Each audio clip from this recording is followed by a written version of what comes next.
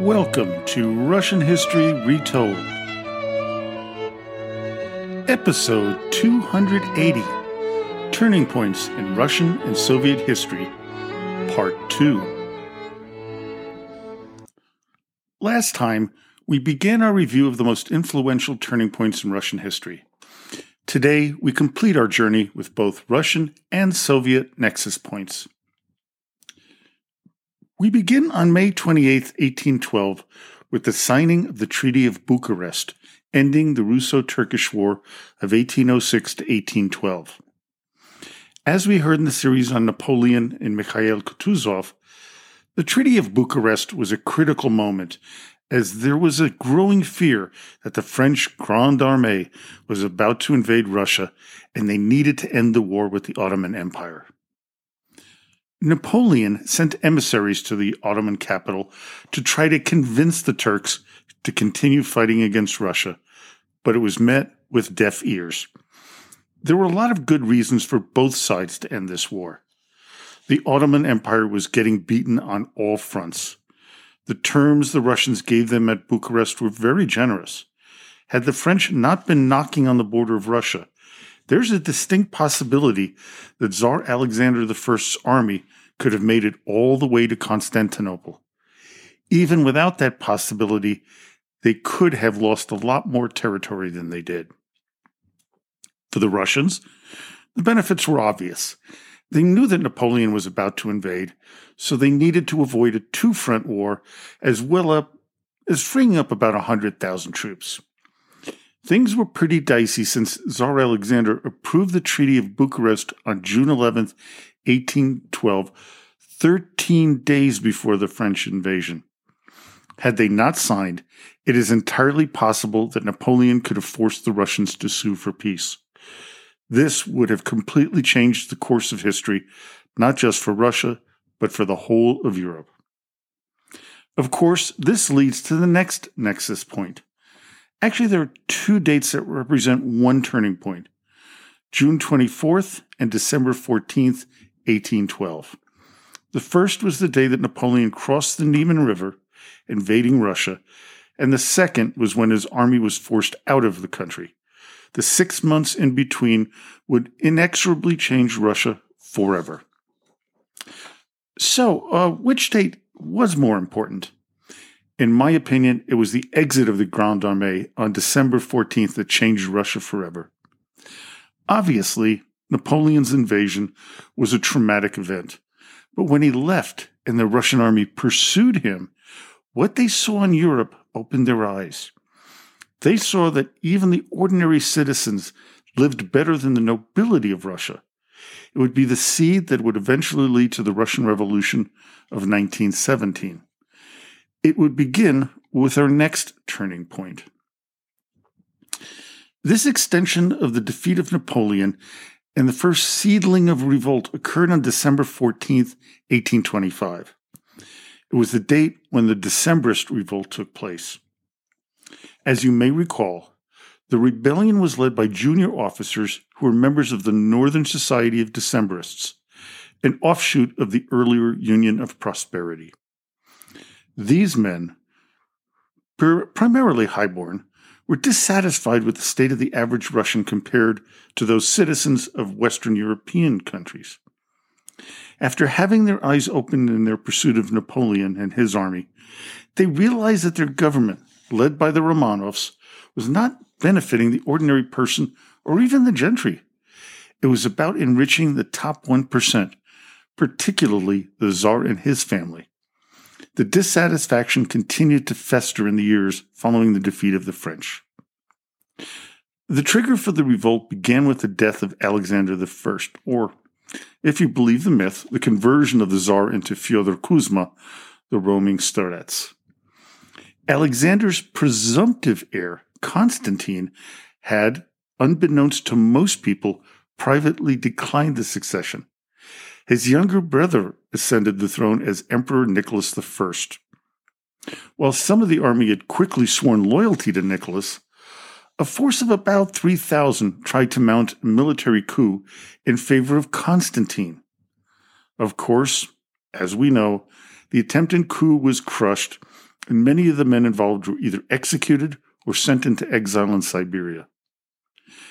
The influence of the attempted coup caused men like Alexander Herzen to place the profiles of executed Decembrists on the cover of his radical periodical, Polar Star. Alexander Pushkin addressed poems to his Decembrist friends. Nikolai Nekrasov, whose father served together with the Decembrists in Ukraine, wrote a long poem about the Decembrist wives. And Leo Tolstoy started writing a novel on that liberal movement, which would later evolve into War and Peace. The seed of revolution had turned into a seedling and was now beginning to turn into a spreading weed throughout the Russian society. Nicholas I believed that he had to react to this growing sentiment of anti-autocracy. Because of that, we come to the next turning point in 1826 with the establishment of the Third Section. The Third Section of His Imperial Majesty's own chancellery was the secret police that would root out any subversive elements within Russia. This would lead to the exact opposite of what the Tsar expected. Instead of squashing the revolutionary enthusiasm, it would feed it because of the resentment towards the increased level of censorship. The next nexus point occurred in December 1852. The Ottoman Sultan, Abdülmecid I, confirmed the supremacy of France and the Roman Catholic Church over Christians in the Holy Land. This was done to create an alliance with France and Great Britain against Russian expansionism. This, of course, would lead to the disastrous Crimean War of 1853 to 1856. What is really sad is that the churches worked out their differences with the Ottomans and actually came to an agreement. Both the French Emperor, Napoleon III, and the Russian Tsar, Nicholas I, refused to back down.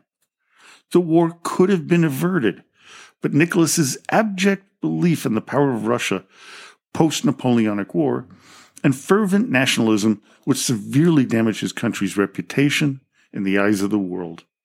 It would further fuel the anti-monarchist movement because of the high casualty rate. Had Nicholas, and to a lesser degree Napoleon III, agreed to the deal between the Roman Catholic and Russian Orthodox churches, the Crimean War might have been averted.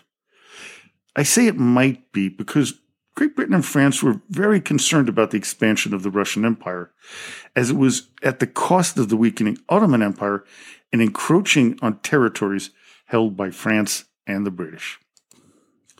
Our next turning point was the Treaty of Aigun, signed on May 28, 1858.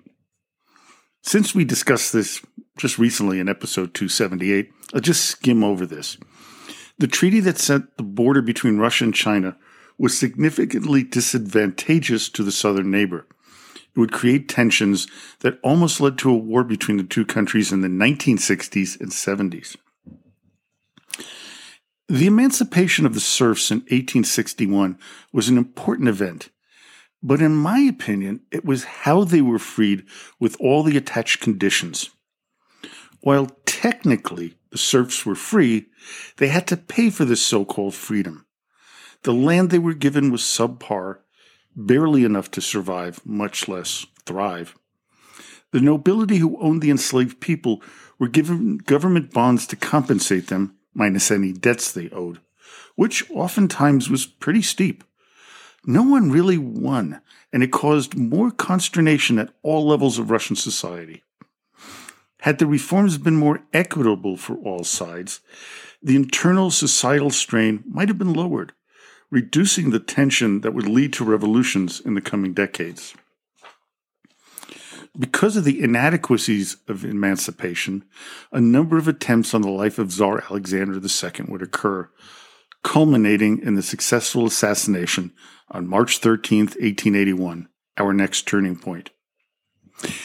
It wasn't so much the murder of the Tsar that became a nexus point, it was the reaction to it by his son Alexander III. The new Tsar was shaken up by his father's brutal death, so much so that, in his opinion, he needed to strike back at the subversives who committed the crime. Anyone he thought was engaged in anti-Tsarist activities, whether in action, words, or even perceived thoughts, would be arrested. The new emperor believed that remaining faithful to the Russian orthodoxy, autocracy, and nationality, the ideology introduced by his grandfather, Emperor Nicholas I, would save Russia from revolutionary agitation. Instead, it would fuel it. The Narodnaya Volya, the organization that plotted and carried out the assassination of Alexander II, was obliterated during the hunt for the killers. Alexander Ulyanov, the older brother of Vladimir Lenin, would be executed for his role in the assassination, along with his 4 comrades, Pakhomy Andriushkin, Vasily Generalov, Vasily Osmanov, and Peter Shevriev. They were all hanged at Shlisselburg on May 8, 1887. This would deepen Lenin's hatred of the Romanov autocracy, eventually leading to their end and the death of Nicholas II and his family. Our next turning point came on May 3, 1882, when the May laws against Jews were announced.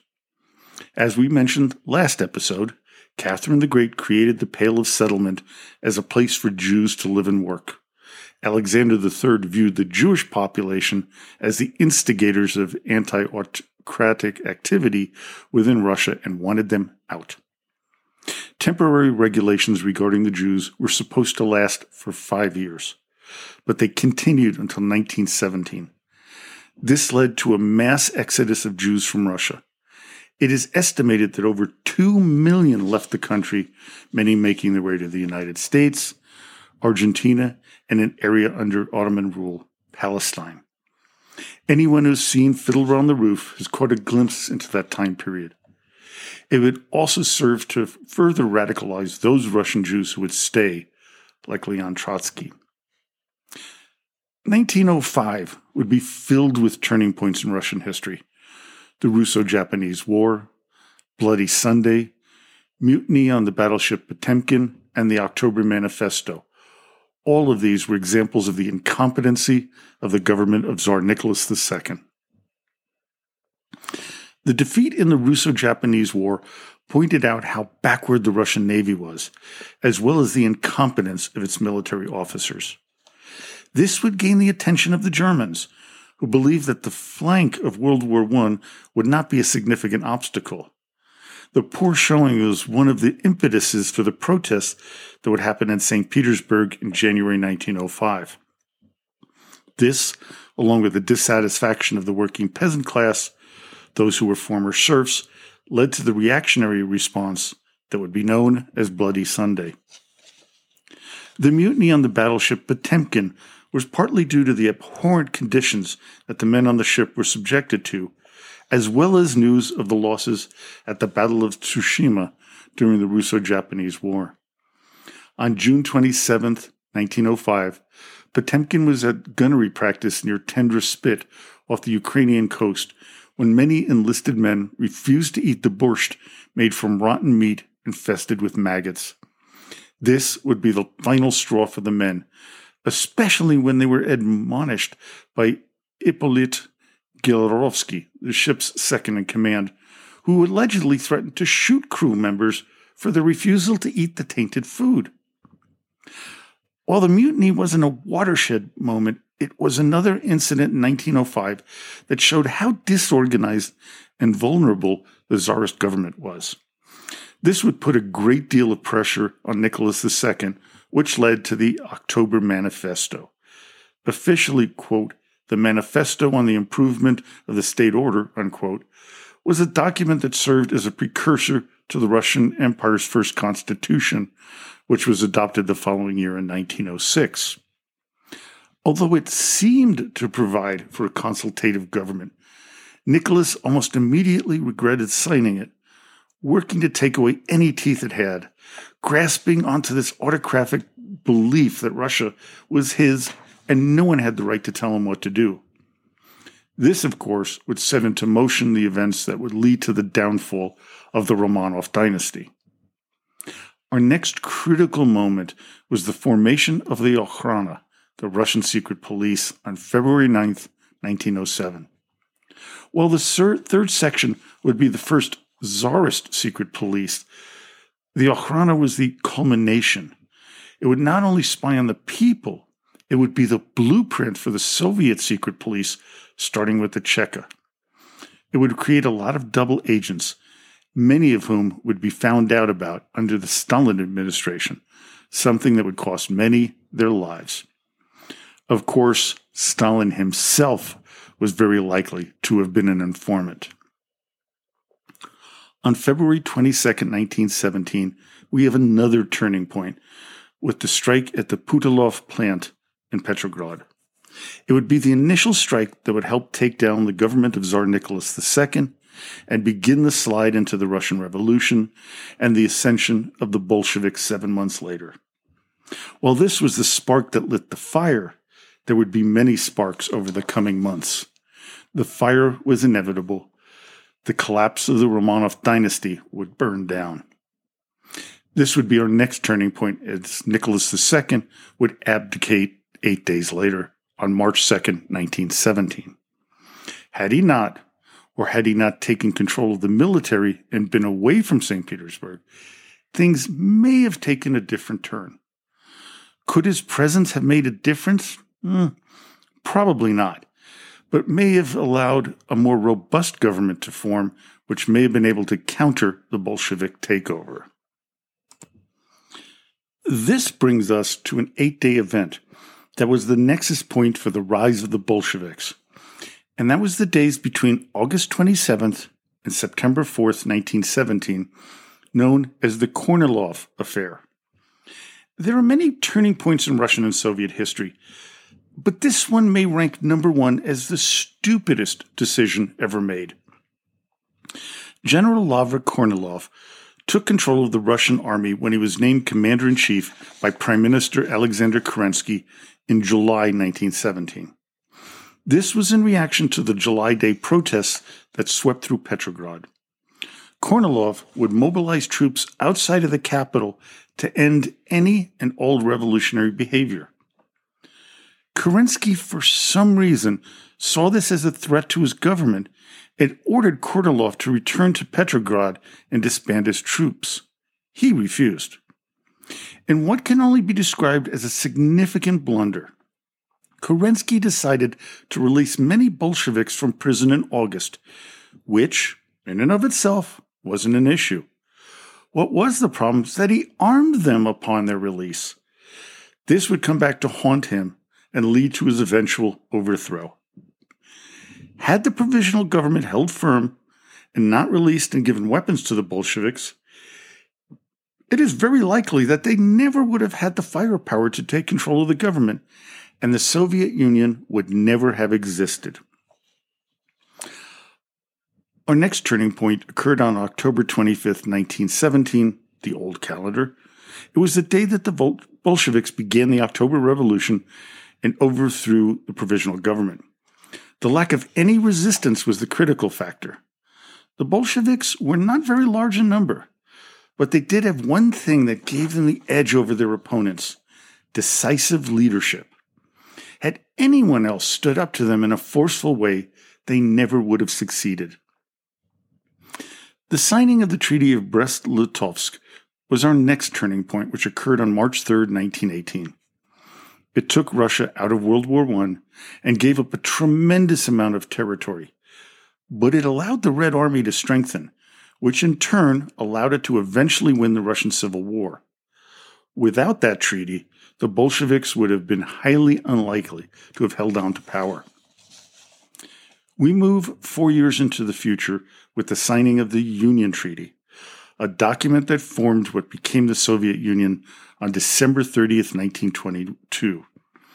This would last until December 26, 1991, a total of 69 years. The treaty would solidify the claims of the Bolsheviks for control of this immense country. 1928 presents us with 3 turning points: the start of the first 5-year plan, the beginning of the collectivization of Soviet farms, and the arrest of Leon Trotsky. The 5-year plan was aimed at turning the Soviet Union to an industrial power, something that, had it not been done, would have allowed Nazi Germany to take the country when it invaded in 1941. The collectivization of the farms cost millions of lives, but was part of the 5-year plan. Both changed Russia's and all countries' fundamental nature under the USSR banner. The arrest of Leon Trotsky on January 17, 1928, ended any threat to the authority of Joseph Stalin and would be countless tens of thousands under the watchful eye of the NKVD. Another threat to Stalin was eliminated on December 1, 1934, another nexus point. The assassination of Sergei Kirov would remove the last danger or perceived threat to Stalin. A supremely charismatic and powerful Bolshevik, Kirov had to go. There is debate as to Stalin's role in the murder, but he was the one man who benefited above all. The key to this being a significant turning point is the subsequent start of the Great Purge, which cost the lives of 1 million people between 1936 and 1938. Our following 3 turning points involve the Soviets and Nazi Germany.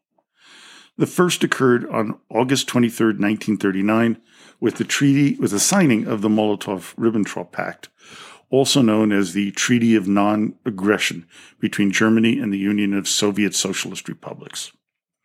It shocked the world at the time, but it served as a time when the Soviet Union could shore up its still weak military, as they knew it was only a matter of time before Hitler ordered the invasion of the country. That would occur on June 22, 1941, with Operation Barbarossa. Over 10 million combatants would be involved in the coming war, with the Germans suffering 1 million deaths and the Soviets losing 4.5 million. And this doesn't even come close to estimating the civilian losses that would come about.